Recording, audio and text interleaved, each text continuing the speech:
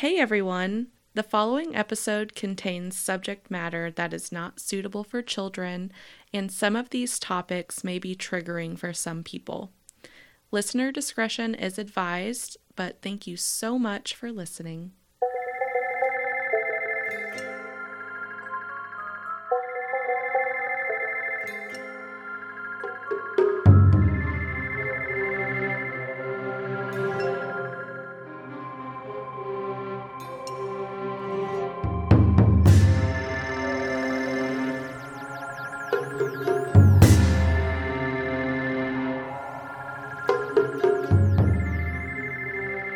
Hello, and welcome. This is the What If I Told You podcast, a show where we steer strictly clear of all poison. Yep. It's a Thursday evening. Thirsty Thursday. I am very proud to announce that I am officially an iPhone user. Keegan and I switched. We both splurged, got new phones. Treat yourself. And I mean, it really was Maddie's fault. I'm sitting here with her talking numbers. And she's like, you know what? Fuck it. Treat yourself 2021. And it's been a journey so far. I don't regret it. But, I mean, I've never even held an iPhone for more than 5 seconds. So I had no idea what I was getting into. And I feel like I know they're so much more fragile than Androids. Because, I mean, you can drop an Android off a 10-story building and it's not going to crack. Well, the new one is made of metal. Yes. So. I have the new one. Because she fancy. I feel very fancy because it's the gold. Although, this doesn't seem very gold to me. It's like a pearl. It's like a pearl gold. Mine is more gold than yours. Yeah. I think the edges of mine look more gold. Yeah. Anyways, happy to be here, everyone. Welcome to the cult. You have officially, fully, knowledgeably joined a cult. I told Keegan that now he has a gift idea for my birthday. Some sort of Apple product. Yeah. Maybe an iPad? Maybe. My kids would just take it over, probably. Maybe the MacBook Air. Could do that. You could get a Mac Mini, which is like a little box you plug into any monitor or TV. Boom, you have got a Mac. I would like something this size. What's this? That's the MacBook Pro 13-inch. Okay. This model, though, she's an old bitch. Well, yeah. I'm just talking laptop. Yeah. Clearly, it's a good investment because she's 8 years old. Damn. Never had a problem. Still kicking. Won't die on me. I've been waiting for it to die for at least 2 years because I've been wanting to get the desktop. And then I just had to say fuck it and just get the desktop because... Well, thank goodness you did because we would not be here today. That's correct. That's correct. So, yeah. Thank you, CARES Act. Thank you. Because I applied for a school grant. Mm-hmm. This is not stimulus money. I got a grant through school because of grades. Right. Got to buy this desktop. Hell yeah. So. Wonderful. Wonderful. So, what did we have for foods today? We ate separately because it's Thursday. We did. We've got to change that, you guys. The holidays have really fucked up our equilibrium. Yes. So, we're officially fully past the holidays. We're in the new year. We're getting back on track this weekend. This weekend, we're going to kick it old school.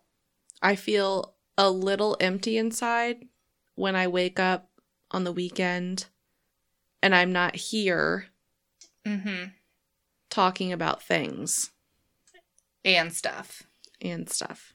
Yeah, so this weekend, back to our roots. We're going to do it correct. I recently saw a post on Instagrams, and it was from Dakota. Biscuit French toast.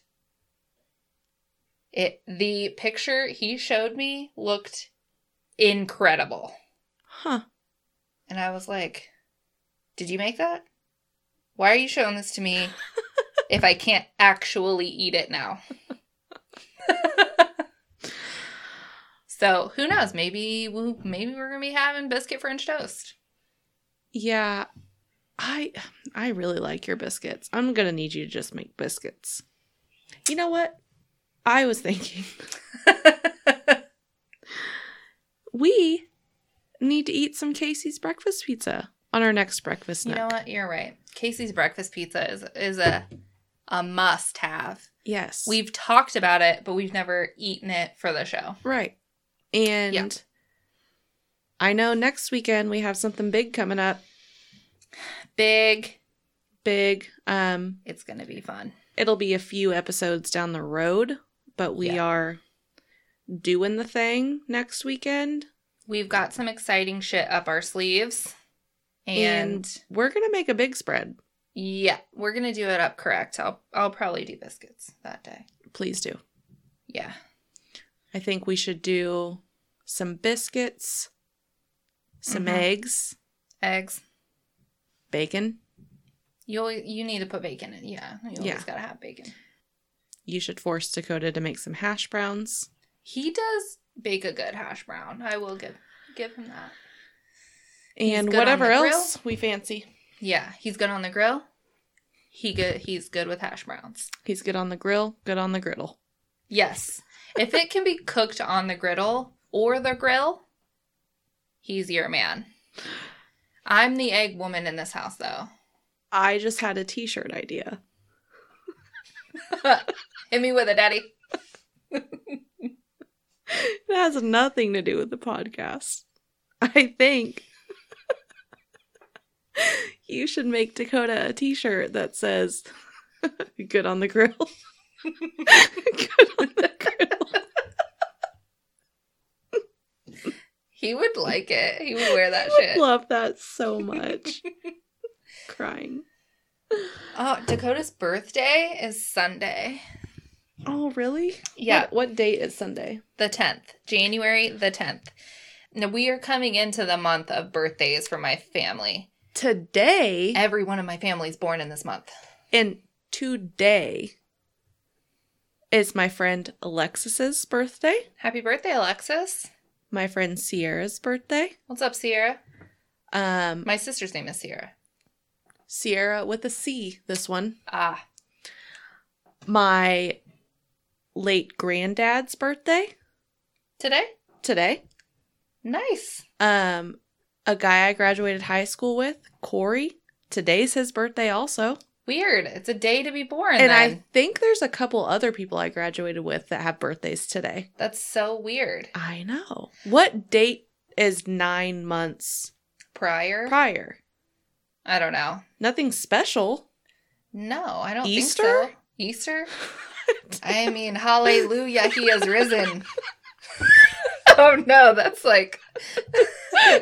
Abort. I did not think of the innuendo there.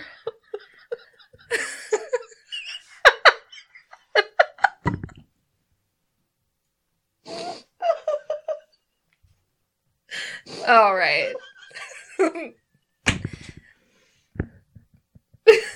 The ship has gone awry.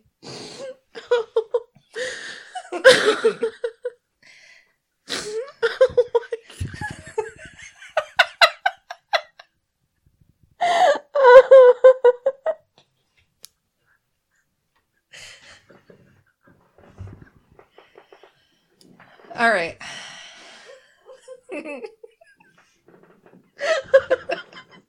Oh my god. Oh.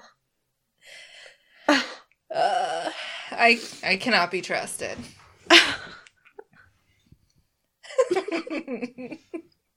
The tears are so real. Oh, my stomach muscles. My body's like, what the fuck are these? Oh, shit. Okay. It's cool. Yeah. Dude.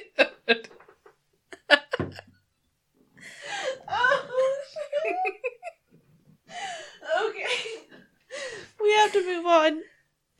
Moving on. Okay. So yeah, no real breakfast this morning. Just lots of birthdays. It's way too many birthdays. My stepdad's birthday is Saturday. Well, hell yeah. I'm telling you, every one of my birthday, every one of my family has a birthday this month. It's insane. And my grandparents' wedding anniversary is this month. What is up with the month of January? It's, I don't know. I don't know. Easter, I guess. Easter. Okay. My birthday fell on Easter one year, and it was very lame. Yeah. Very lame.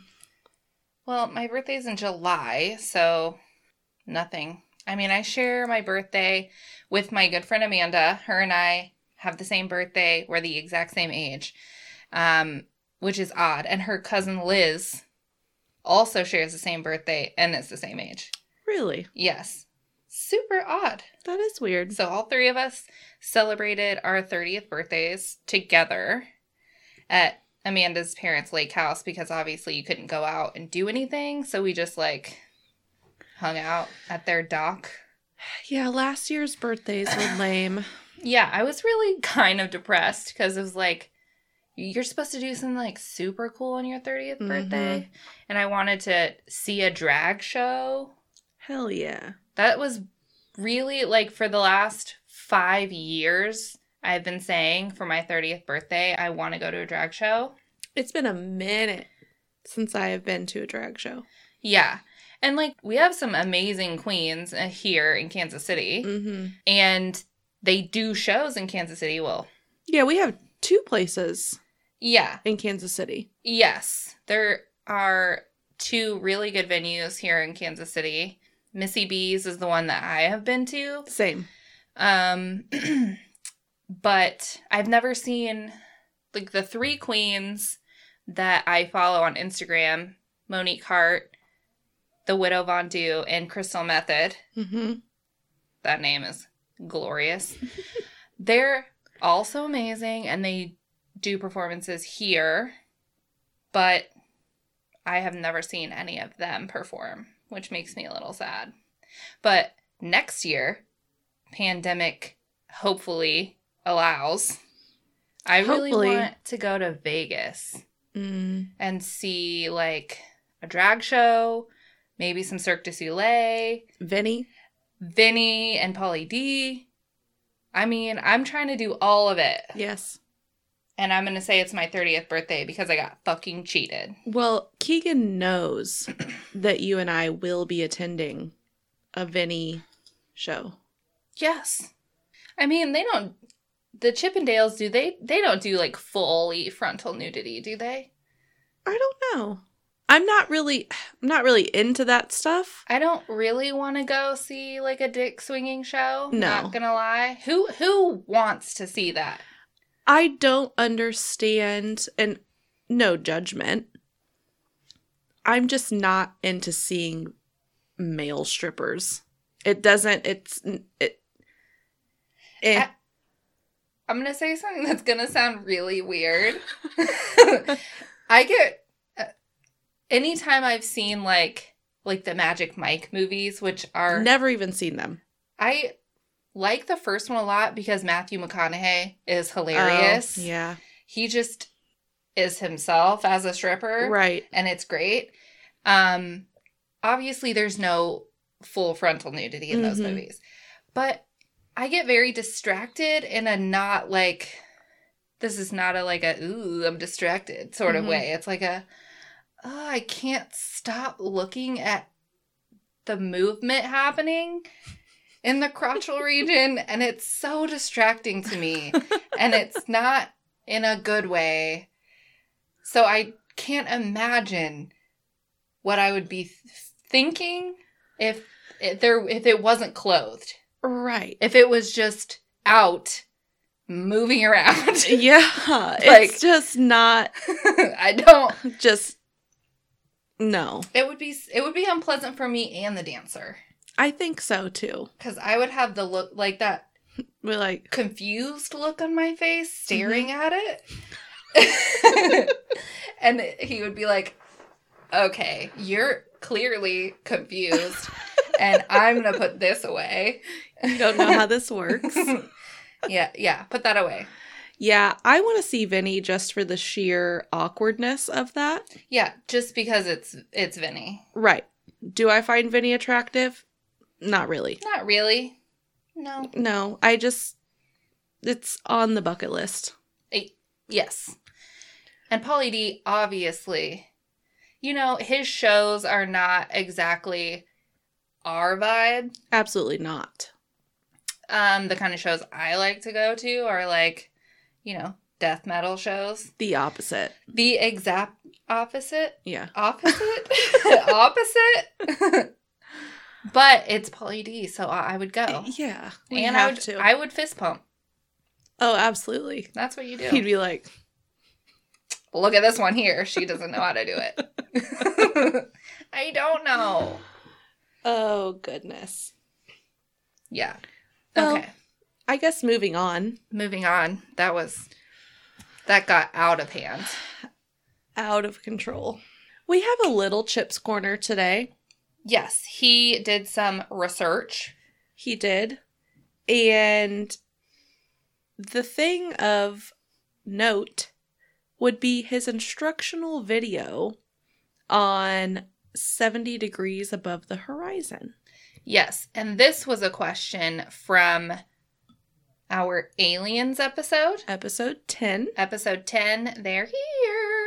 The one right before this one. So if you haven't listened, just stop. Go listen to that.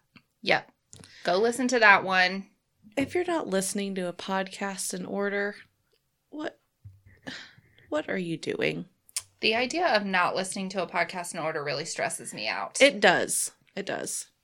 So we kind of didn't understand what 70 degrees above the horizon meant. And by kind of, we mean we really didn't. We really didn't. And now that I've seen the video, I'm like, of course that's what it means. I can't play you the video because if you heard the audio, it would make no sense to you because there's like pictures in this video. Mm-hmm. So if you're standing and you're looking across a lake and there's the horizon, it's flat ground. When an object or whatever, a UFO, is 70 degrees above the horizon, in his video, he had a little tool thingy that he uses in his work. No clue what it's called. It's like a half circle and it's metal, it has like little things on it. Yes. So literally, if this thing was 70 degrees above the horizon, it's like... Is that like a protractor? Kind of, yes. Like a large scale protractor. Yes. So say you're looking out across this lake, 70 degrees above the horizon is literally 70 degrees from the ground, your point of view, to where it's at in the sky, just really far away. So essentially, straight up from the ground is 90 degrees. Yes. And then 70 degrees is just shy. Just like anything else that you're measuring. But at the time, I was like, what does that mean? Well, when you say 70 degrees above horizon, it just doesn't... No. I don't study, aeronautics or anything. No. So that just... Above horizon is the point at which I became confused. Yes. Exactly. So. We know how to measure degrees. Just wasn't sure what the horizon part meant. Yeah, I was not thinking of that phrase in terms of geometry, which, as it has been explained, I am thinking of in geometrical terms. Yes. So, So there's that. There's your Chips Corner and your little knowledge nugget. So you're welcome. Thanks, Chip. Thank you as always. So for the mail portion, I'm not going to be reading an email per se, but we did get a Facebook comment that was super nice. Yes. From our listener, Jacob. Jacob! He commented on one of our posts and said, I listened to the latest today and was cracking up. 1, the cancer Taco Bell menu item I disagree with, as I'm a cancer as well. Jacob, you are in the right group. But I need to know what your problem is with Dorito tacos because they're fucking awesome. And 2, when you mentioned Peace Tea, I was like, damn, she's the one who got me hooked on those. They're delicious. So, thanks, Jacob. Super appreciate you listening. Jacob, you're the best. And so glad that we could entertain you for a little while. Yay. Yay. And if you want to know what your Taco Bell menu item is based on your astrological sign, send us an email or a DM, and we would be so happy to send you that info. Yeah. We didn't create it. No, we did not create it. It was something that Emily shared on my Facebook, and I thought it was hilarious. It's amazing. So amazing. Why don't we think of these things? You know what? I don't know. We're not innovators in that way, I guess. I guess not. But when it comes to t-shirts... Damn, we're on it. Good on the grill? Good on the griddle. Okay. Our topic today is a biggie. A big one. We are doing Big Kahuna.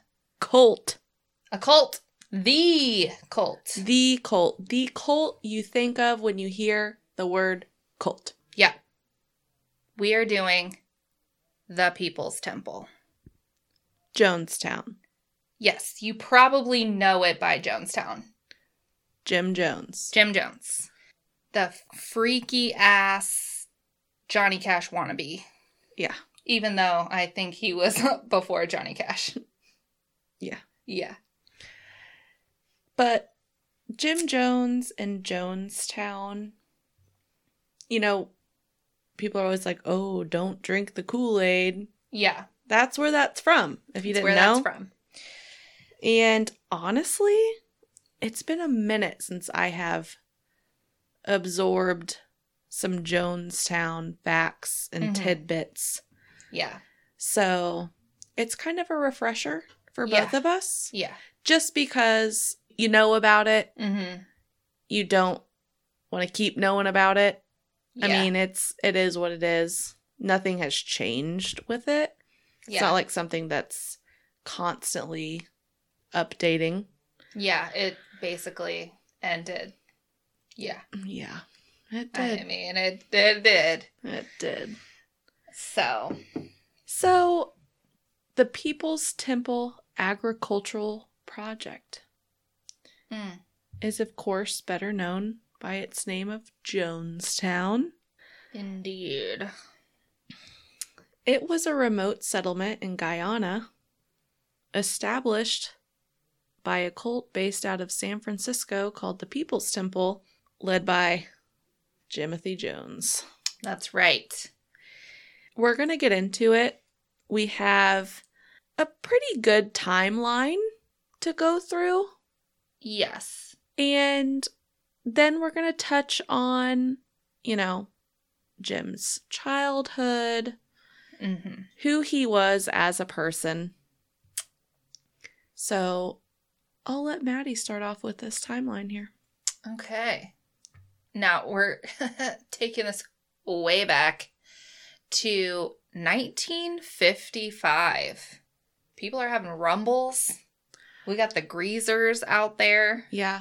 It's the year my mom was born. Roaming around. It's happening. So the People's Temple was formed in Indianapolis, Indiana. Straight up Midwest. Yes. And it started out as a church. So of course it did.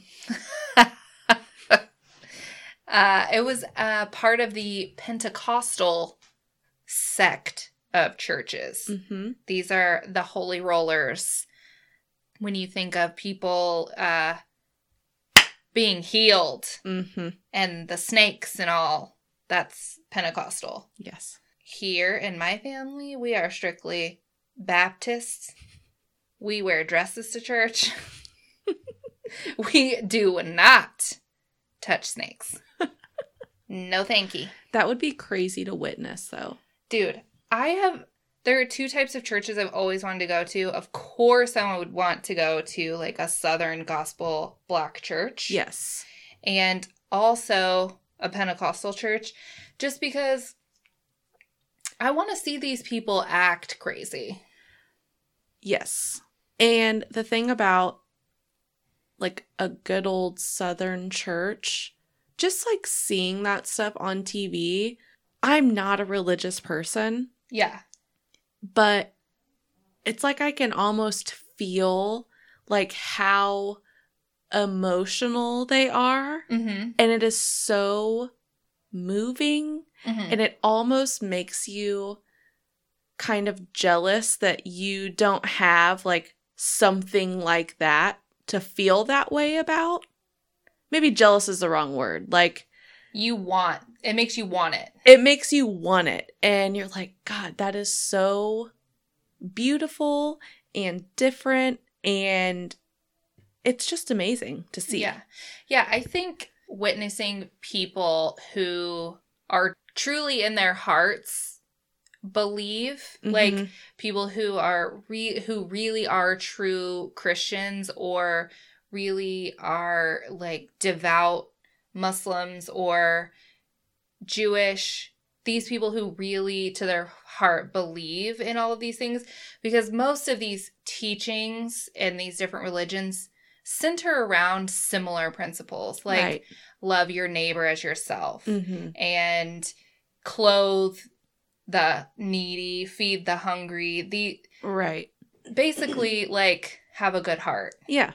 And when you see people who really like believe that and don't just say it, they actually live that way. Well, yeah. I mean, it's so amazing. Seeing churches and groups and gatherings like that. Yes. That are, singing and kneeling and praying and chanting, opposed to seeing a church where people walk in and sit down and they're silent and then they leave.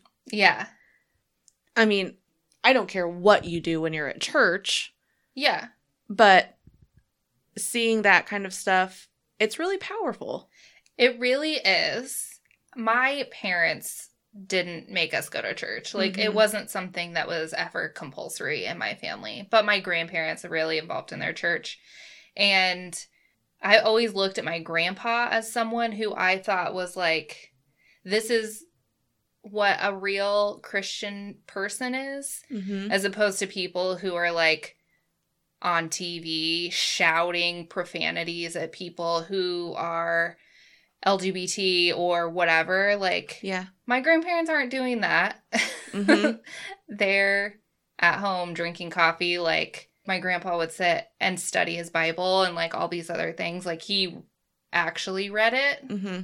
And I'm like, all these people who do all these crazy things, I just want to be like, tell me the last time you read the Bible that you're talking about. Because I'm guessing it's 0. Yeah. But yes, a real worship service is super powerful. And I feel like in a Black church, it would just be like the gospel churches. Yeah, especially in the South. Yes. The passion. Yeah, and I mean, just the passion of Southern people in general. And, that Southern hospitality. It's just different. It is. They're just different people. And us here in the Midwest just honestly aren't as cool as they are. So. We're like polite. Yeah, we're just like and quiet. We say ope. Yeah. Oh, it's going to squeeze right past you. Oh, shit. Yeah, we're a lot more low-key in the Midwest. Yeah, low-key, a little boring. really the only thing we have to offer is Casey's Pizza. We have QT.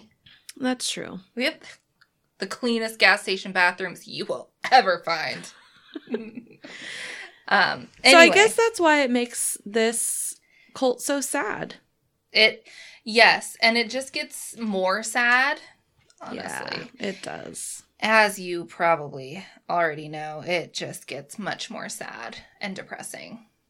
So in the early 1960s, Jim Jones, who is the founder of the People's Temple, visits Guyana, which was then a British colony, was one of the only places in South America that was English speaking. So most of the other settlements and areas of South America either spoke Spanish or Portuguese. So while on his way to establish a temporary temple in Brazil, Guyana had a draw for Jones for a number of reasons that we'll get into later. But around the early-ish 1960s is when the People's Temple was coming under a little bit of criticism from its peers in Indiana because they're in the Midwest. It's conservative. Mm-hmm. It's the 60s. And one of the biggest beliefs of the People's Temple was integration, desegregating everything, racial equality. They were huge proponents of this. So the older people in the Midwest thought this was pretty radical. Now, obviously today it seems crazy that would even be a question, but it obviously we all know it was. And this is pre-civil rights movement. Yes. So after dealing with the pushback on the social beliefs, Jones decided in 1965 to move the temple to Redwood Valley, California.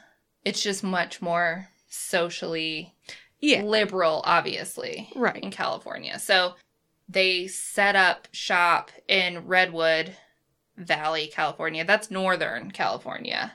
And eventually, when it gets to the early 1970s, the temple opened other branches in Los Angeles and San Francisco, and eventually made San Francisco the official headquarters of the People's Temple. So this is when things start to get a little weird. A little bit. When we talk about Jim Jones's youth, there are a lot of red flags, obviously. But up to this point, the members of the People's Temple aren't seeing or are blind to possibly any faults of his, because he's said to be super charismatic, a very engaging speaker, all the typical tropes that people talk about when they are discussing a cult leader. Yes, exactly. So, exactly. They have a profile. And he was said also, like, kind of thought of as an attractive man. Yeah. I mean, I can see what they're saying when I look at pictures of him in his youth. Like, you know, it's not like when we looked at pictures of David Berg and I was like, why the fuck are all these women just, like, sleeping with this guy? Like, he's gross. Jim Jones isn't gross. Right. He's a normal looking dude. Yes. And he's got the aviators on. The aviators really set him apart. The hair was impeccable. He had some good ass hair. He had a head of hair. Yeah. You know, that's really saying something. Yeah, absolutely. So he had some shit going for him as far as his ability to attract people to him. In 1973, after a critical article by Lester Kinsolving, I think that's how you say that name, was published and 8 members defected, Jones and the temple attorney, Tim Stowen, prepared an immediate action response plan in case of police or media crackdown. The plan included fleeing to either Canada or a Caribbean missionary post, and the temple chose Guyana. So at this point is really when you see like the decline in Jim Jones's mental state. Yes. He starts to become very paranoid about the media and about the government. Mm-hmm. Which is why a minister would think he needs an immediate action response plan to flee the country. Yeah. That's meh. Yeah. So in late 1973, October, the temple directors actually pass a resolution to establish an agricultural mission in Guyana. I think what is happening here is that Jones has chosen Guyana because it's an English-speaking area, and he can manipulate and negotiate the Guyanese officials and kind of get what he wants. So that's really the reason, and he's cloaking it as this agricultural mission, like he's going to help improve the country of Guyana. Right. Which is not actually the case. So in 1974, after traveling to an area in northwestern Guyana with Guyanese officials, Jones and the temple negotiate a lease of more than 3,800 acres of land in the jungle, 150 miles west of the capital, which is Georgetown. So this area is isolated, had soil of low fertility, and the nearest body of water was 7 miles away. That's a long way away for water. Yes. And when Jones talks about the settlement in Guyana to his members, he's presenting it as a socialist utopia. Like, they're going to go here, they're going to live communally, they're going to grow their own crops, they're going to set up their own thing.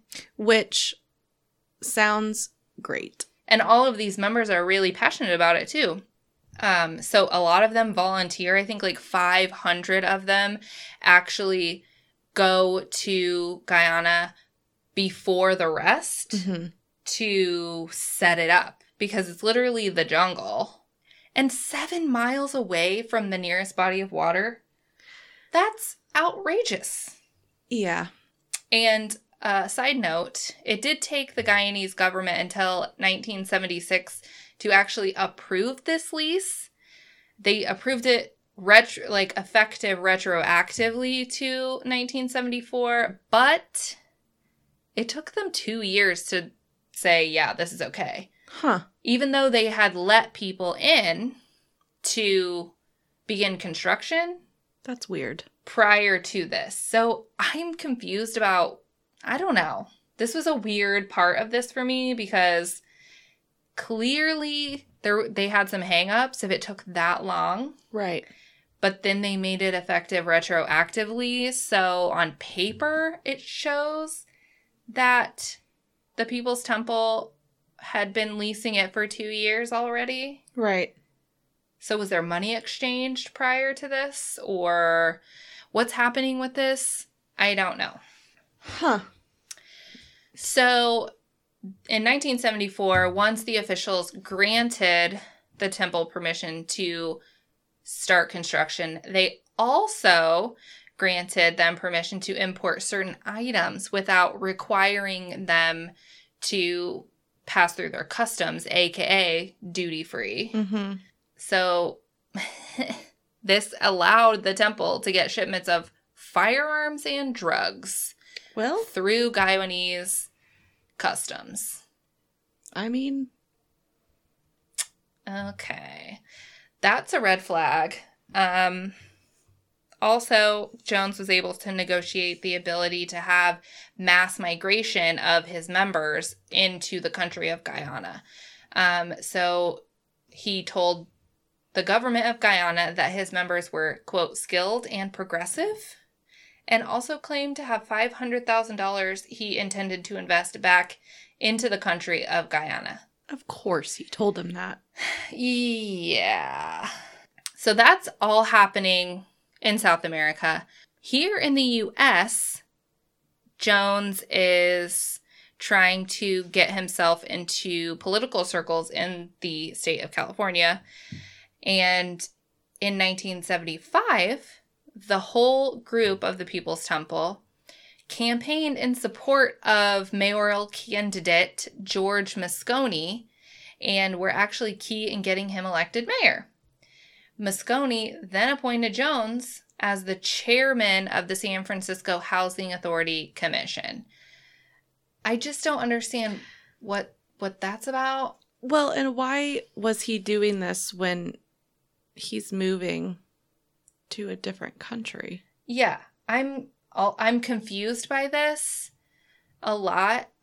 He clearly had a thirst for power and having the ability to exercise it over a lot of other people. It seems to me at this point, Guyana is a contingency plan for him. Yeah. To where if the waters got a little too hot over here in the U.S., he would just slip down to South America. Yeah, because at this point, he has, 3,000 members?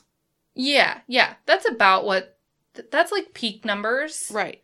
So probably in 1975 and 76, when he's like doing his political shit, it's about 3,000 probably. So, yeah. It wasn't until 1977 in the summer that Jones and several hundred members actually moved to Jonestown. Again, to escape mounting media investigations in San Francisco. At this point, there had been several defectors, all who had made allegations against Jones and the group about physical abuse, some sexual abuse, some illegal money schemes. Of course. All of this. Typical cult things. Typical cult shit. He's stealing money from members. He's making them have sex with him. And he's being physically abusive with whoever he wants. Right. So that's what's going on. And he decides, well, shit has hitteth the fan. Yeah, he's getting a little crazy. He goes super crazy eventually, like weirdly so. But he goes to Guyana. So other people have been there for like 3 years at this point, and he's just now showing up. So weird. So odd. After Jones and the hundreds of members arrived in Jonestown, it immediately became overcrowded. Of course it did. And the soil was already not fertile and probably not producing like many edible crops. Yeah, not enough for thousands of people. Exactly. And so the increase in population, of course, strained supplies. And they're 150 miles away from Georgetown. Yeah. That's a long journey. That is so long. They have to, in order to get to Georgetown, they have to fly. Yeah. Because none of them could traipse 150 miles in the jungle. Right. And you can't get there by car. Mm-hmm. So, literally, he's isolated these people almost completely. Almost completely. Yeah. So, in September of 1977, so he's only been here for a few months. Mm-hmm. And he has already absolutely lost it. So, his attorney, Tim Stowen, and his wife defect. Mm-hmm. And Jones keeps their 5-year-old son. And if you're wondering, if you're not into the culty language, defecting or a defector is someone who leaves a cult. Yes, they have left the cult. And I'm not 100% sure exactly the logistics behind Jim Jones actually keeping their son. Mm-hmm. There was some allegations that he had made several members sign over custody of their kids to Jones. Yep. So that could be at play here. But Tim Stoen is an attorney, so you would think that he would know that he shouldn't do that. Right. But I don't know. But so Tim Stoen and his wife have left the cult and are in Georgetown, Guyana, trying to get the Guyanese authorities to go and retrieve their son. Mm-hmm. So Jones sets up a false sniper attack upon himself, convinces his members that Guyanese authorities are coming to murder him, and sets up like a perimeter, and he tells the temple members that there are attacks from outsiders, and they barricade around themselves with machetes and guns for 6 days. Good Lord. And this is called the 6-day siege. What nonsense is this? That's insane. And this is because he's trying to avoid the order that the Guyanese officials have put out for the son of Tim Stoen.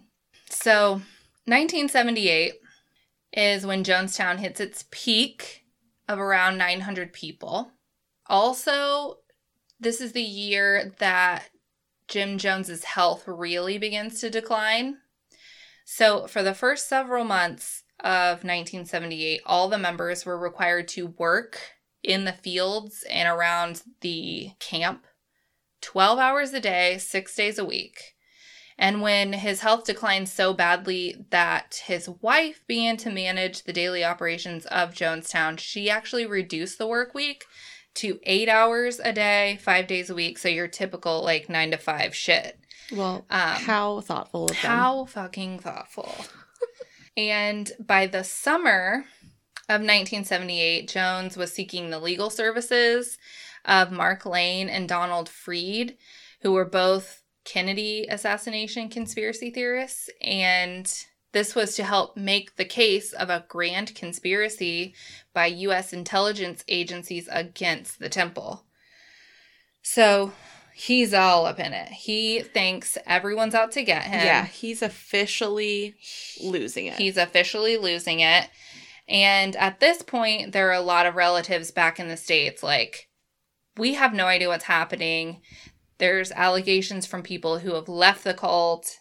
And so Congressman Leo Ryan, who represented California's 11th district, decided he was going to visit Jonestown. He's like, fuck it. I need to check this and see what's happening.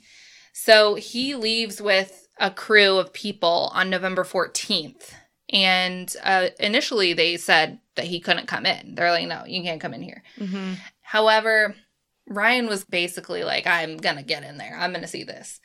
And so people who are working with Jones, like his henchmen, told him that Ryan was adamant about coming in and visiting. So they let him in. And the party arrived at the Port Kaituma airstrip on the 17th of November. And they were welcomed into Jonestown. So on the afternoon of the 18th, the delegation and a number of defectors wishing to leave Jonestown boarded 2 planes at Port Kaituma. And this is when the shooting started. Ugh. So Jones had planted a person in the group that went back to the planes to shoot the pilot of one of the planes. And then there was like a trailer that followed the delegation that was leaving and just like opened fire. So 4 people were killed, including Congressman Ryan.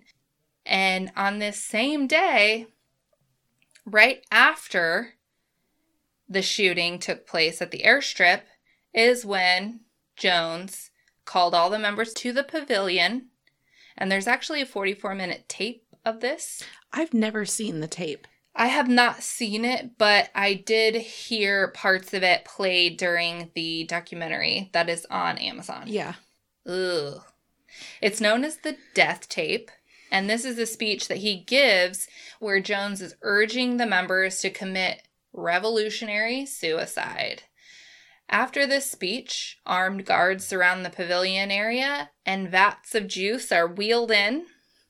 These vats of juice are mixed with potassium cyanide and potassium chloride. And electric Kool-Aid. Yep. All of the members were required to drink this poison. Children first. That is repulsive. So parents were required to use a syringe to squirt this juice in their children's throats and then watch them perish. I don't even know what to say, because as a parent myself, your first instinct in any situation is to protect your child. Right. And I don't think it fucking matters what you're in. Yeah. I can't speak for being in a cult or being brainwashed, but I cannot understand. These parents were victims too. Absolutely. Yes, of course. All of these people were victims. But I don't understand how you can do that to your child. Yeah. At this point, they had no choice. I understand that. Because if they would have picked up their kid and started running, they probably would have been shot down. Yes. At this point, they were at the point of no return. I just don't know what would have been the better option. They were in a rock and a hard place here. Yeah, I mean, this is like a Titanic situation. Yeah, if they were to say they ran, some people did run and did manage to get away. Yeah, how many? Like 8? Yeah, like 8. Not very many, but it's worth the shot. And they were later found in the jungle by Guyanese officials, and they were barely alive. So if you're a parent and you're like, I'm not squirting that shit into my kid's mouth, and you like bundle them up and try to book it out of there. I mean, if you get shot, but your kid doesn't die, I mean, what are they going to, they're either going to just grab your kid and bring them back and leave you there. Yeah. Or your kid's just going to be stranded in the jungle. Right. It's definitely, the circumstances are insane, but as much messed up stuff as I watch and I listen to, and I just recently started a new podcast recommended by a friend, and they were asking, which one freaked you out the most? I'm like, none of them. Yeah. But when it comes to anything with kids, I can't. Yeah, it's really tough. It's really tough. Especially when they had no control over being in that situation. They really, yeah. And, right. I know terrible things happen to children every day. Unfortunately, yes. But this is just something different. This is, yeah. It's a whole, it's so, yeah. I don't know that there's really a word to describe it. And a third of these people who died were kids. Yeah, so 909 people died at Jonestown. A third of those were children. That means 300 of those people were children. Ugh, that's heart-wrenching. And to just top this all off, Jim Jones himself died of a gunshot wound to the temple. Now, Guyanese authorities say that it was consistent with being self-inflicted. Mm-hmm.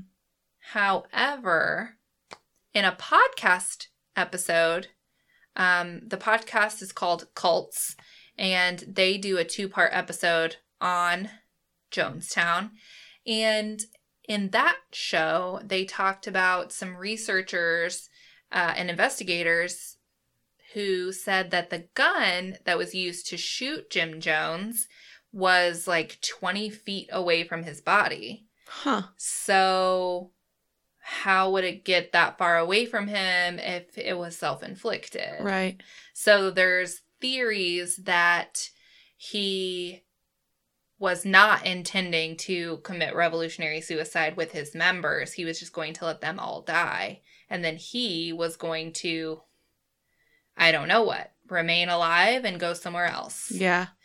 I mean, probably. Yeah. There are reports that he had said, because he had been talking about revolutionary suicide for years to his members. And in multiple cases, he said that he needed to remain alive in order to carry their message forward and help save more people. So. Wow. What a hypocrite. Goodness and gracious. That is the timeline.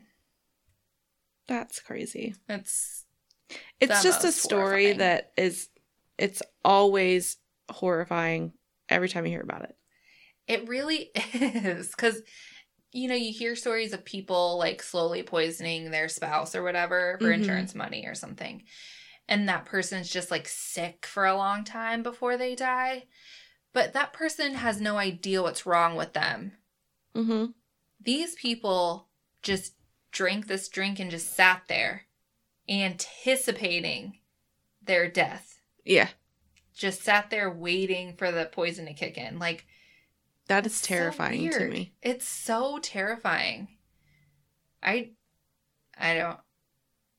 Can you imagine, like, drinking it and then realizing what you've done and, like, panicking?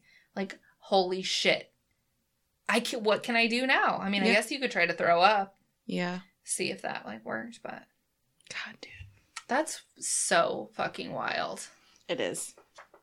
It is. Ugh. Gross. Well, if you're ready for Red Flag City, we can move on to Jim's childhood. Whoop whoop. So, Jim Jones was born May 13th, 1931. His mother was Lynetta Jones, and his father was James Jones. Mm-hmm. They were a poor family, and, I mean, this was Depression era. Yeah. Yeah. So, couldn't imagine. Yes. That situation. Everyone is poor. Everything is dusty. Yes. It's horrible. They were forced to leave their rural farm and move to the small town of Lynn, Indiana. His father, James Jones, sustained lung damage in World War I. So his mom, Lynetta, was actually the breadwinner of the family, and she worked in factories. So that's not really something you hear of in the 30s. Yeah. Yeah. The podcast I listen to, Cults, talk a lot about his childhood in the first episode and how it sounded like his mom was a really ambitious woman. Yeah. And they weren't really, his parents weren't religious. Right. So he didn't come from like a religious Which is not background. Typical of a religious cult leader. Correct. Not typical. Which I think is probably the reason why his teachings were less religious and more philosophical. Yeah. He was like mad into Marxism. Yeah. Which, I mean, I've read some Karl Marx and it's interesting, but yeah, Karl Marx, he was a fucking lunatic. Okay? He wrote some cool shit, but it will make you so nihilistic if you just continually read Karl Marx, which is clear. Well, yeah. So, Jim Jones' dad develops a gambling addiction. And this obviously caused a huge rift between him and his wife. Yes. And Jim became aware early in his life that his parents didn't love each other. And that to him, they weren't there for him like his friends' parents were. Right. I sometimes have a problem with people blaming their actions on their childhood. Yeah. I 100% understand that your childhood has a huge impact on who you are as an adult. Right. My parents were never married. They were together for a long time before I was born.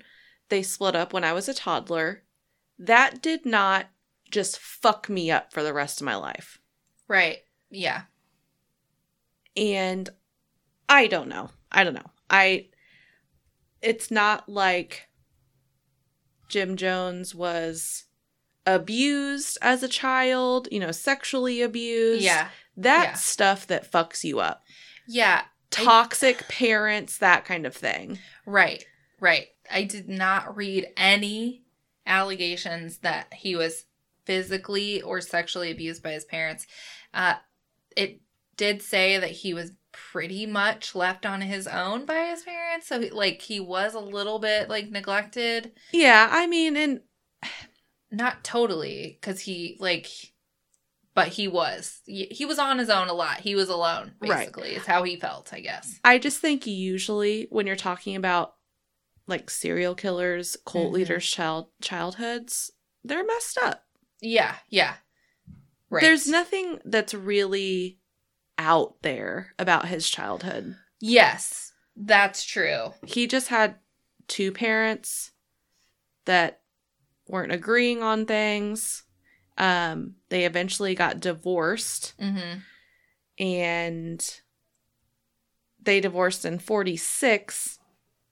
And Jim and his mom moved to a much bigger city in Richmond. Yeah. But at a young age, Jim Jones learned to manipulate others. Mm-hmm. He discovered that if he changed his personality to suit different people, he would be rewarded with acceptance. Yeah. So that is kind of a telltale sign of a master manipulator, someone who knows how to please people. Mm-hmm. And here is where the red flags start. I kind of jumped ahead with the divorce, but we were already talking about it. Yeah. His parents divorced, okay? Yeah. Jim liked to collect animals from around his neighborhood. Mm-hmm. And his mom allowed him to keep them in their barn. Typical. That's not weird. No. We had a lot of animals at my house growing up. Yeah. I mean, it is what it is. It's the Midwest. It's the 30s. It's the 30s. There's fucking cats everywhere, I'm sure. Yes. I'm sure they're every fucking where. But what's weird is he eventually started conducting experiments on them. He would torture them and bleed them to practice his surgical prowess. Oh, no. And like we've said before, the animal thing is a huge sign that something is terribly wrong with the way their brain works. Yeah. I am pretty sure 99% of serial killers have an instance of animal cruelty in their past. Yeah. So... As a crime junkie mother, if you will, if I see when the kids were really little, and kids grab cats' tails and stuff because they don't know how to use their arms. Yeah. I'd be like, oh my God. Wait, they're 1.5. They don't know what they're doing. Yeah. Yeah. So there's that. Ooh. So now Jimmy is an adult. It's 1949. He's married Marceline Baldwin. They actually met at the hospital where Jim worked when he was completing high school. So it's weird that he would have a job like that. Yeah, I think he was, doing custodial stuff. Right. Yeah. They were 18. Well, Jim was 18 when they got married, and his wife was 23. Yeah, that's, quite a bit older. Quite a bit older. But, oh well. Oh well. In the 50s and 60s, Jones gained a reputation for being a charismatic churchman who was a vocal supporter of integration that was not always supported by church elders. So it's the Midwest. Things are very, it seems like, behind here. Yeah. And even now, sometimes it seems that way. So I can't even imagine what it was like back then. Mm-hmm. He eventually decided to establish his own church, and in 1955, he opened the Wings of Deliverance. Oh, Lordy. Which was a Pentecostal church that would eventually become known as the People's Temple. Madeline wants to know why there was not an apostrophe in the word people's in People's Temple. Yep. I first, when I was starting to compile the information on this, I was like, why is this article?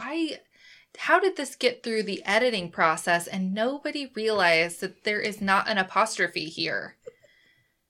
And then I kept looking at all the different articles and the titles of documentaries, and I'm like, none of this shit has an apostrophe. Yeah, that's weird. Why? This is clearly, when you say the People's Temple, the people's is possessive of the temple. Right. So it should have an apostrophe S.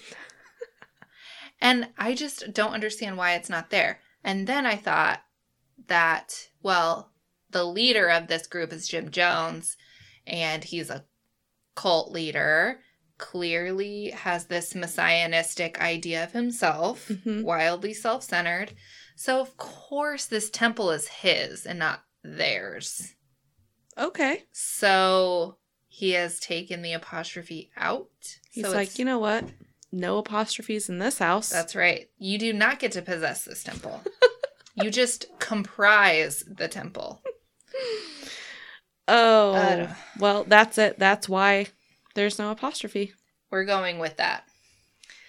In 1961, Jones graduated from Butler University. And in the early 60s, he was known for his work with the homeless. And he actually served as director of Indianapolis's Human Rights Commission. So, stand-up guy. He's really putting it on. Yeah, I mean, he's doing all the right things. Yeah. But here we go down the cult rabbit hole. Yeah. And he relocates his church to California out of fear of nuclear war. Yeah. There's always a doomsday somewhere. Yes. So. Yes. Whatever, Jim. Jim. Good God, Jim. So, he gets to California.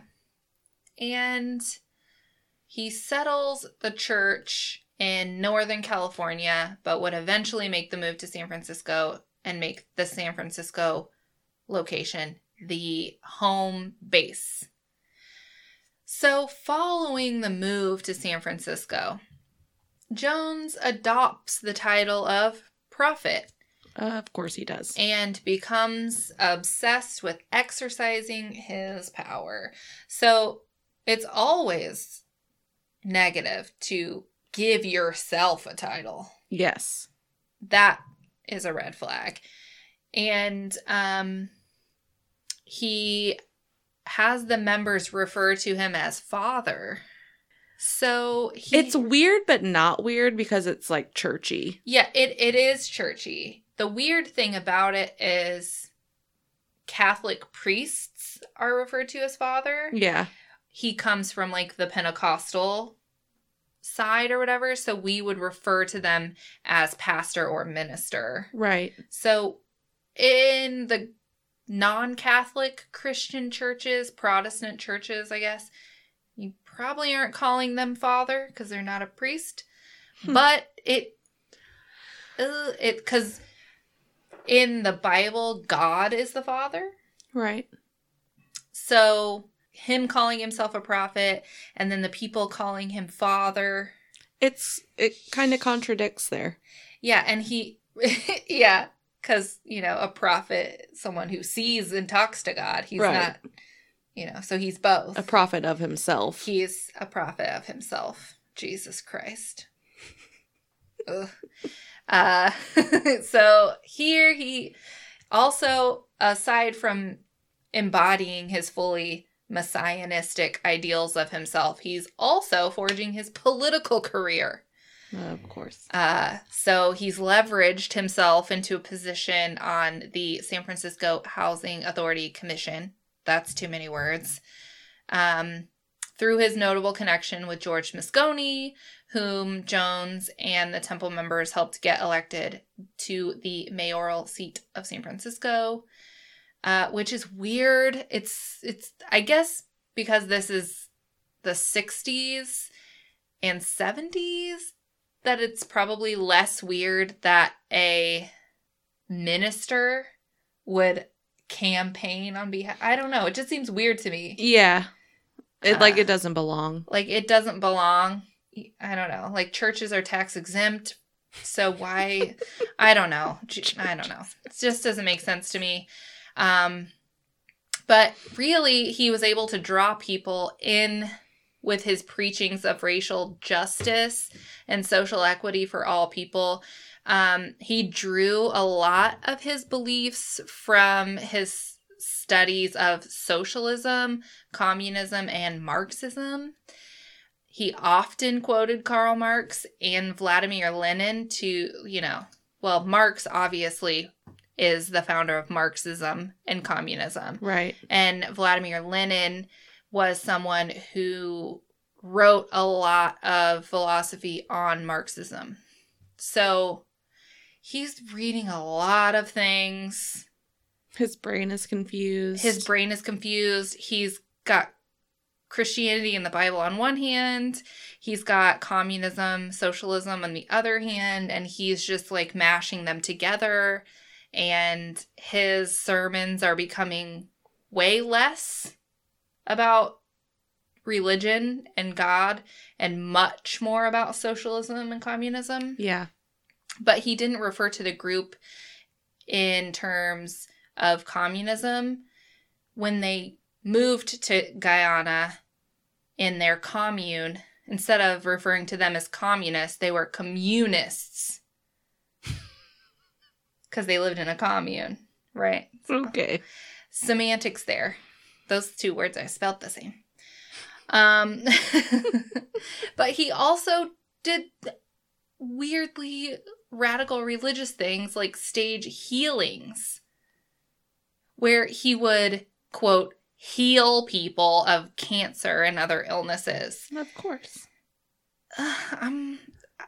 These things are such opposing ideas. Usually people who are like really like into socialism and Karl Marx are not religious. Right. Because Karl Marx was an atheist. I'm pretty sure. So these things just do not go together. But these staged healings that he would put on convinced his already devoted members that he was a divine being. And some even would say that he could raise people from the dead. Oh my God. Oh my gosh. So these people, like, believe that he has some powers.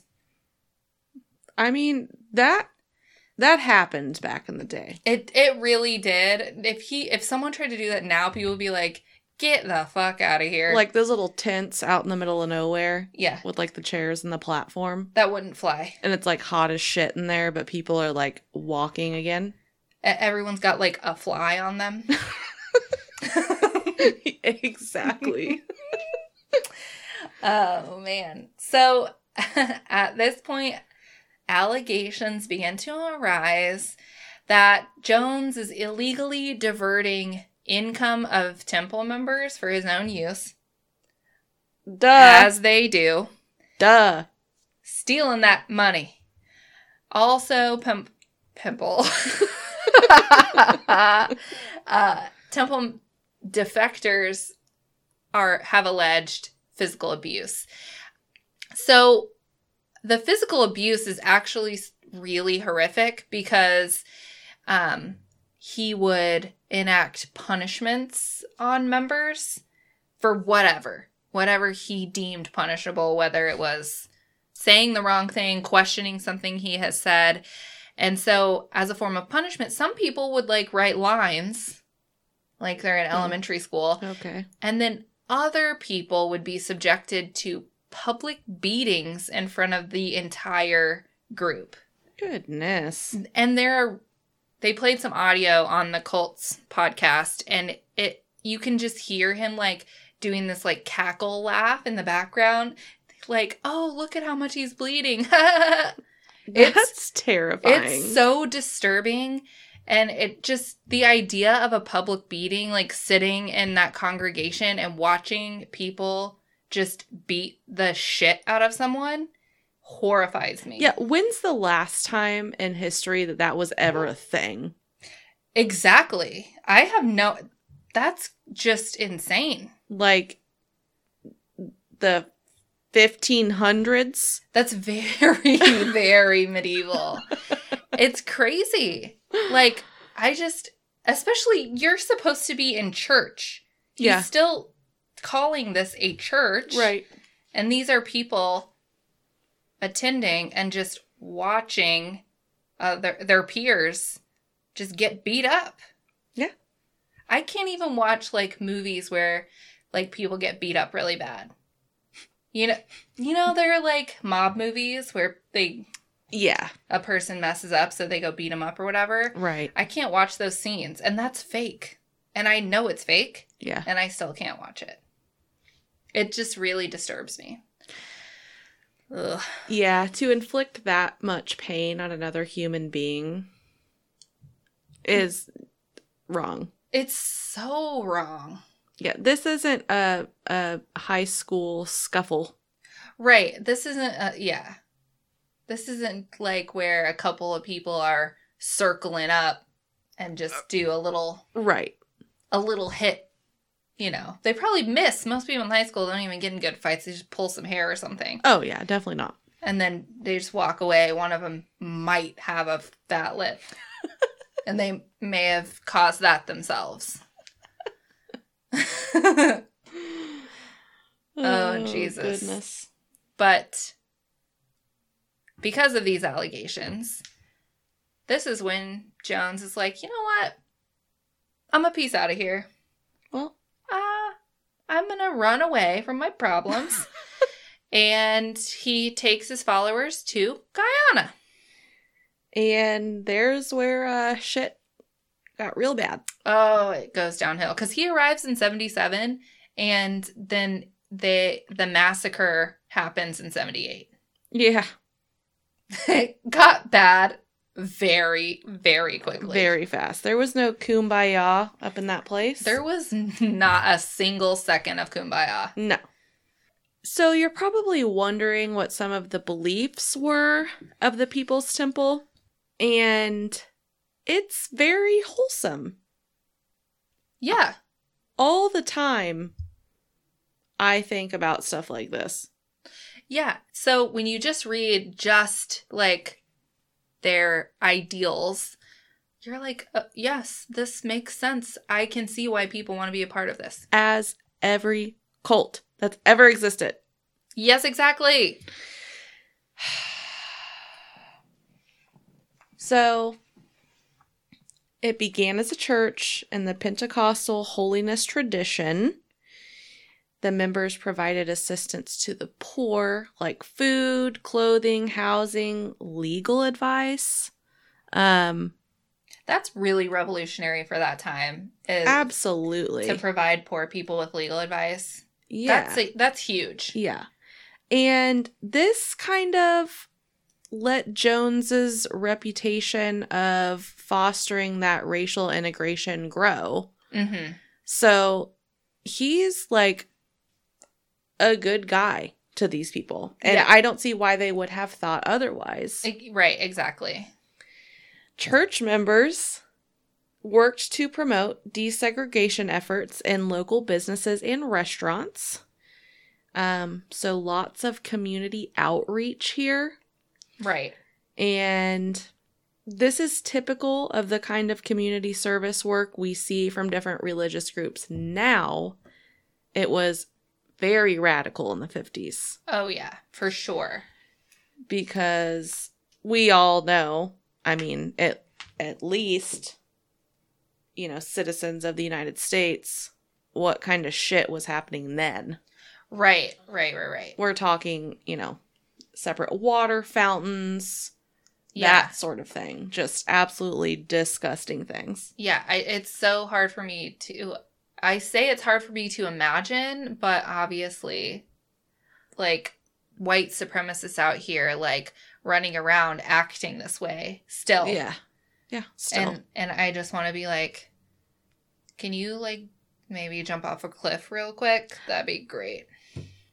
I can't even get off on that tangent. I don't want to wish harm on people, but I need those people to, like, jump off a cliff. Dude, I'm over it. I'm fucking over it. It is fucking 2021, people. What is going on? I am this close to finding a cabin in Canada with my family. Keegan said he could convince his boss to let him work remotely from Canada. I'll waitress at the local diner that all the old guys hang out at. My kids will be homeschooled because everyone sucks. Yeah. And I just don't ever want them to see how ugly this world is. It really is. It is so ugly. And the more time that goes by, you think, well, things got a lot better for a while. And now it's like, excuse me? Yeah. That's a different story, but... Yeah, it's horrifying, and I am disgusted by everything that I'm seeing on the news. It's disgusting. It's embarrassing. And I just can't. I fucking can't. No. So here these people are in the 50s doing the right thing. Yes. Doing the right thing. Under the guidance of Jim's wife, Marceline, the temple acquired a number of properties in the Redwood Valley and established 9 residential care facilities for the elderly, 6 homes for foster children, and Happy Acres, which was a state-licensed ranch for mentally disabled adults. In addition, the Temple families took in others needing assistance through informal networks. Yeah, and I do want to caveat the, like, facilities. I do think that the Temple was receiving money for at least the residents in, like, their nursing homes for the elderly and for the foster children. Yes. And the state licensed ranch for mentally disabled people. But still, these are good things. They're good things. They are making a profit off of this, so it's not like they're just... Obviously, they have to be, because how can you run facilities? This wasn't a donation. This wasn't a donation, but they're doing the work. They're doing the work. They're opening the things. They're filling a need for, you know, there's... Because a lot of these are marginalized groups that get forgotten. Elderly people, foster children, and people with mental health issues. Right. Especially at this time, people with mental health issues, it was basically not even acknowledged that mental health was a thing. Yeah. So. For a long time, even after that. Long time. So around this time, that's when a lot of college-educated adults began to trickle in. They used their skills as teachers and social workers to attract more members to a movement they saw as preaching the social gospel of redistribution of wealth. But the core was made up of thousands of African Americans. Right, which makes everything that happened really sad, because these are people who are working for their communities. Like, at this time, prior to and during like the civil rights movement, they're seeing their communities, the Black community suffering a lot more. Absolutely. Especially like the wealth disparity and between like this different racial groups, they're seeing that. So they think they're in a group that is there to help those people who are marginalized the most. They're on their side. They feel like they have someone on their side mm-hmm. who's fighting for their community. Right. And it's not just them. It's other people, because most of the constituency are African Americans, but there are white people in there, so they mm-hmm. feel like they have an ally. Yeah, I mean, group. Things are coming together as they should. Yes.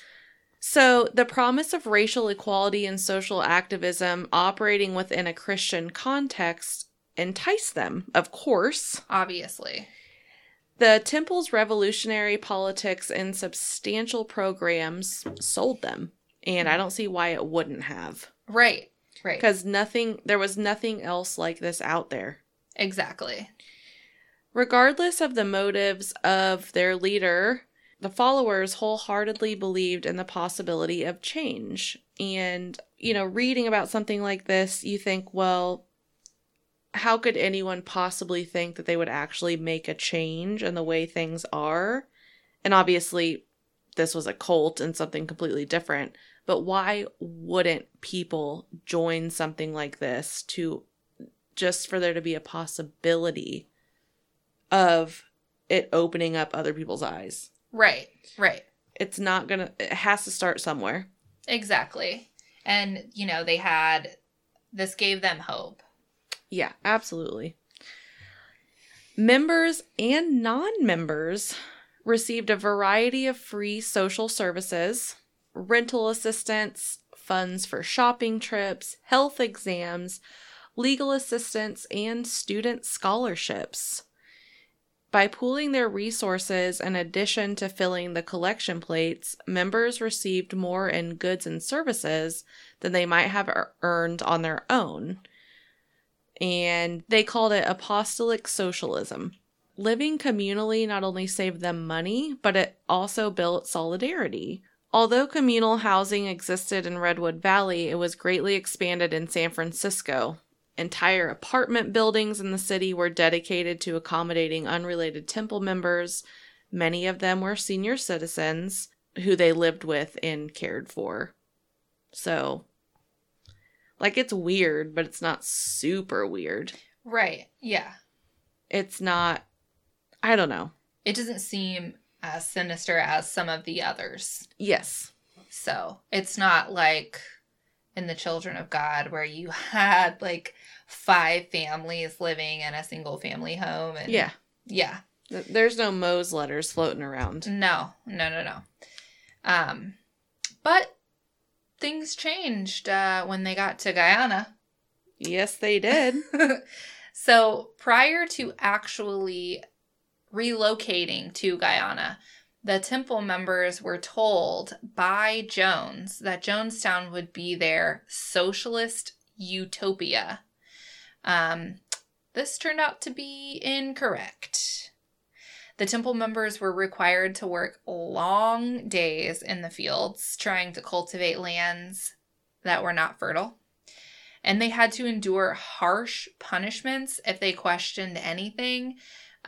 So in Guyana, when they get to Jonestown, Jim Jones basically just lets the facade fall and is like, yeah, I'm the leader. Yeah, I'm the leader. I'm fucking crazy, and this is what's going on. You don't question anything I do, and if you do, we're just gonna severely beat you. Yeah.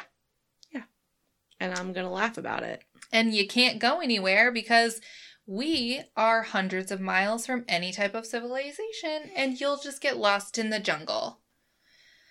So, yeah, he immediately becomes this dictator, wildly paranoid psycho. Yes. When they get here. Upon their arrival, their passports and medications are confiscated. They're in the jungle, so they're consistently plagued by mosquitoes and rampant disease.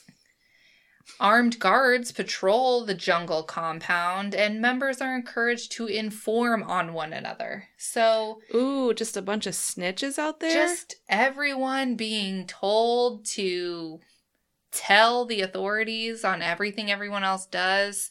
So it's fostering this distrust between the members, and that's just, I can't imagine how living here was. They come to this place thinking it's going to be this great utopia, and then, no, it isn't. Yeah. It's horrible. Members were required to attend long, late-night meetings where Jim Jones would just give long orations on whatever the fuck he needed to talk about. Yeah, that's pretty common amongst cult leaders, too. Yes. Like to hear themselves talk. Their letters and phone calls were all monitored and censored, so they weren't allowed to say or write anything unless it was approved by the higher-ups. Okay. Jones was declining in health while also being wildly addicted to drugs. So he told the members that he was addicted to vitamin injections, but they were really amphetamines and painkillers. His drug of choice was Quaaludes. Oh my God. Every time I hear the word Quaaludes, I just think of Leonardo Wall DiCaprio. Street. Yes. Where are the ludes? Every single time. I just see his face. One of the best movies that's ever been made. Ah, such a good movie. So, and the drug addiction caused Jones to become very, very paranoid, even more paranoid than he was already. Because he seems to have this natural paranoia inside of him. And same. And drugs just made that tenfold. Yeah. And obviously he's not in tune with reality. He had a throne for himself in the main pavilion, and he compared himself to Vladimir Lenin and Jesus. Oh my God. So, he became convinced the government was out to destroy him, and he required the members to participate in mock suicide drills called White Night drills, and they occurred in the middle of the night. I don't know that these were every single night, but they were multiple nights per week. For months and months, they would do these White Night drills. Where That's they would insane. There was a PA system, and he would come over the intercom, and it would be attention, attention. And they would have to go to the main pavilion and stand around. So yeah, that is life in Guyana. So real nice. Yep, luxury travels. So we're at the tail end of this cult now. Yes, we are. And we went over it a little bit before. Mm-hmm. But after the murders of Congressman Ryan and his group, Jones urged that his group commit suicide or the Guyanese military would come and take their children away. That's fucking weird. Yes, it is. The idea of what he called revolutionary suicide is something that he had tried to indoctrinate his members with for quite a while before then. Mm-hmm. With the White Night drills, and these were practices to show him their readiness. Yeah. And he would tell them at the end of them, you have passed the test. You were not poisoned or whatever. So sometimes he would make them drink. And he did a version of this when they were still in San Francisco, where he's gave them all a drink of wine. He's like, you've all been poisoned. And then everybody was like, what the fuck? And then he's like, just kidding, you passed. Oh my God. Huh? I'm sorry. That should have been you need to get the fuck out message to the people he fake poisoned, but it wasn't. I think those people ended up in Guyana. Ugh. So we all know the electric Kool-Aid, the cyanide-laced punch. If you didn't drink it, you were injected with it.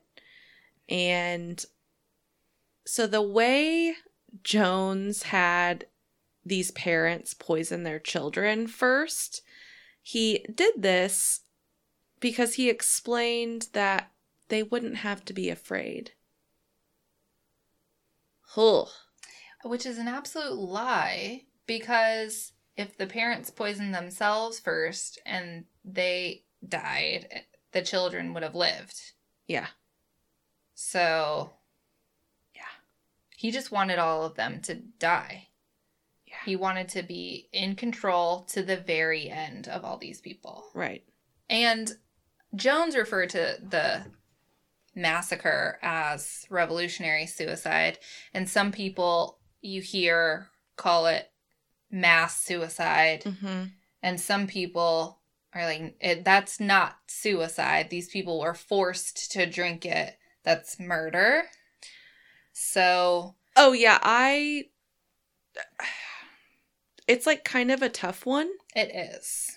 I don't like saying these people killed themselves. Right. They were clearly not given any other choice. Yes. You can't be like, oh, well, this is what I would have done. Right. At that point, yeah, things were fucked. Yeah, they were in too deep, and there was nothing else they could do. And I'm sure out of those 900 people, there were some that actually did believe in this. Yeah. But again, they've been indoctrinated with these wild, radical beliefs of Jim Jones. So really, their free will is not at work here. Yeah, not at all. So I labeled this as mass murder. It's also like a massacre is what some articles refer to it as. So I think massacre is a good term. Absolutely. So anyway, so since Jim Jones died at Jonestown, however he died, whether or not he shot himself or when one of the members who had not yet succumbed to death from the cyanide realized and was like, excuse me, all these people died? You're coming as well. Regardless of which way that went, there really wasn't anyone to prosecute for these crimes, with the exception of one person. So it's the tiniest bit of consolation for the family of the victims.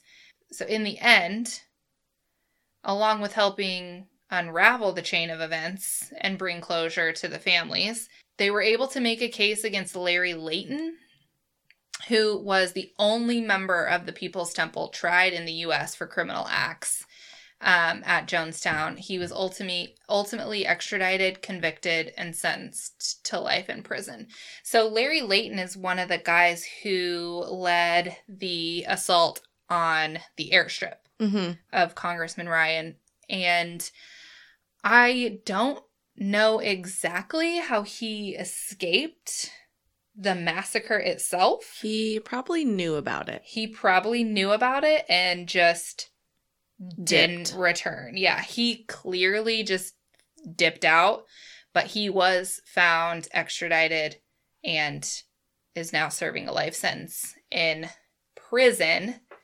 But that's the only person that they could hold accountable for what happened. Yeah.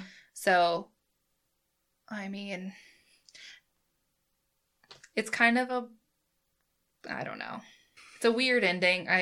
It's a weird ending. I mean, everyone fucking died. Yeah, everyone died, and, that's... It's so terrible and tragic and so messed up. that I can't believe, like, cults are still a thing after Jonestown. I know. And what's weird is that this is happening at the exact same time the Children of God cult was happening. Mm-hmm. How weird is that? Two really, like, terrible cults that did really horrible things to people are happening simultaneously. Right. This was a weird time. Weird time. And I think I said this in episode 2. Episode 2, hit it up. Nope, not Children's Temple. No. Children of God. I've always believed that I would have loved to have been born like early 50s. So I could have been like a teenager, mid-late 60s, been in my early... Yeah. No, I don't think so. No. The cults and the serial killers out there lurking in the 60s and 70s. Yeah. And also, not great times for women. No. So, absolutely not. Yeah. But it's all bad. It's all bad. Cults are bad. Ugh. We've marked this one off of our list. Yeah, this is it. We've covered like the 3 really big ones. We have. Yeah. What was our third cult? NXIVM. Well, this is our third one, but yeah. Right. NXIVM. That one was so wild because it's like current. I know. That's why I was like, what other cult did we do? Yeah. Huh. I know. It's insane. There's a lot of info in this. Yeah. And that's like scratching the surface. There's a lot of other shit. Oh, yeah. I mean, we probably would have been on here talking for 3, 4, 5 hours. Oh, yeah. Easily. There's so much more stuff. Definitely watch the documentary on Amazon Prime. I don't remember the title, but... Is it Paradise Lost? Yes. That's the one. Yes. It was free on Amazon Prime. Because there's Paradise Lost and then The Life and Death of People's Temple. Yes, which I could not find available. And then there's the Women Behind. Yeah. Yeah. I didn't watch that one. Yeah. I haven't seen that one either. So it was, the Paradise Lost one. Not to be confused with Paradise Lost about the West Memphis 3. That's totally different. Yes. But it'll be in our description with all our other sources. So watch that. It's good. Yeah, check those out. I mean, obviously we're the ones doing the podcast, but where we pull our material from is always in our description, and they should be linked. Yeah, I usually make sure whenever I format our sources that the website is a hyperlink. Yeah. So that you could just click and it'll take you straight to that particular article. Right. But we try really hard to make sure the articles are like CNN, History.com. Yeah. Not strictly Wikipedia. I mean, we look at Wikipedia, but I'm getting like the nitty gritty from like legitimate ass articles. Yeah. I mean, you can go into Wikipedia and get some dates. Yeah, that's really all it's good for. And we typically, we try really hard to watch and find documentaries about what we're going to talk about. Yeah, I mean, most of our topics are things we know about already, but with documentaries, it's such a good refresher. Mm-hmm. So, that's it. That is it. If you would like to give us a little bit of help, please, we would just love it if you would subscribe to the show. That would be awesome. And share us with your friends. And if you feel like it, you can rate us 5 stars. Would love that. We would really love that. And if you write us a little review, we know you're a straight up wordsmith, so show off a little. Get creative. And we will appreciate it. And we will give you a little what's up. Yeah, one of the first things I did when I got my iPhone was I found us on Apple Podcasts and gave us a 5-star rating. I've given us a 5-star rating on Apple Podcasts. Dude. I feel like if you don't support yourself, other people aren't going to want to support you. But should I write a review? I have not written a review. I think that would be so cheesy. Because I feel like people would like go to our Apple Podcasts like little page and be like, that one's Maddie, that one's Emily. They're putting the pieces together. Those are the hosts of this show. Oh, gosh. That might get a little weird, but I did rate us 5 stars, so. And I remembered we're in a couple of Facebook groups, podcast groups. It's cool. And someone commented on our cover art. They did. They said it looked really cool and they loved it. Yes. So on these groups, in order to prevent the feed from getting clogged up with people just wanting to promote their show, they set aside a single post thread that is only on certain days you can like plug your latest episode. And so it was Wednesday, yesterday. I put our link to our most recent episode 10. They're here. Listen to it. And the artwork was applauded. Thanks, Haley. Yeah, that's super awesome. Of course, because the logo is fucking cool as shit. I'm telling you, it's amazing. We'll keep it. We'll keep it. It was so hard for us to choose because Haley is so creative and she had a dozen ideas for us to choose from. And we literally went at her and I think I screenshotted like 4 or 5 images that I thought we may like and sent them to her, told her what the name was. She sent us options and we just like nailed that shit down. Yeah. I was literally, when you said our name, I was like gonna say, oh, and somebody said they really liked our name. And then I was like, wait, no, that was you. I forgot that it was you who texted me like, our name is fucking legit. Yeah, last night I just was like, bro, I fucking love our podcast name. Oh, yeah. So anyway. Thanks, Haley and Ariel. You're fucking killing it. I really want to get our theme song. Is that what it's called? Yeah, it's our theme song. Holy shit. I really want to get that put into like a file to where I could have it as my ringtone. Yeah. Dude, she could definitely like send it to us. Ariel. I have the file. Are we about to turn that shit on speaker and just record it with our phone? No. Like the good old days? First of all, I don't know if you can actually do that still. But I do think that the file I have, we could probably download. I think to we the phone could too. And figure out how to make it a ringtone. We'll put that into the works. Gotta represent ourselves. As I just said, we have to support ourselves. Absolutely. You guys support yourselves. We're going to self-support, self-affirm. Everyone's killing it.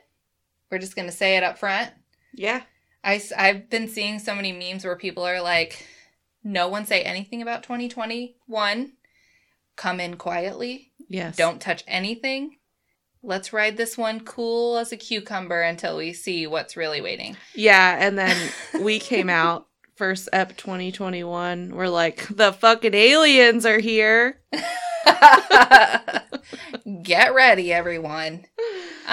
Please. But I still think that we need to, be like, hey, self, we're killing it. Yeah. Absolutely. Yeah. Self-affirmation is a thing that we all gotta do sometimes. So, our socials. Yeah. Our Instagram is pretty cool. Yeah. I have a good time with it. I really love creating our little images for our episodes. Mm-hmm. I think that's a lot of fun. And I've never really done anything like that before. Yeah. So check out our Instagram. It is at What If I Told You Pod.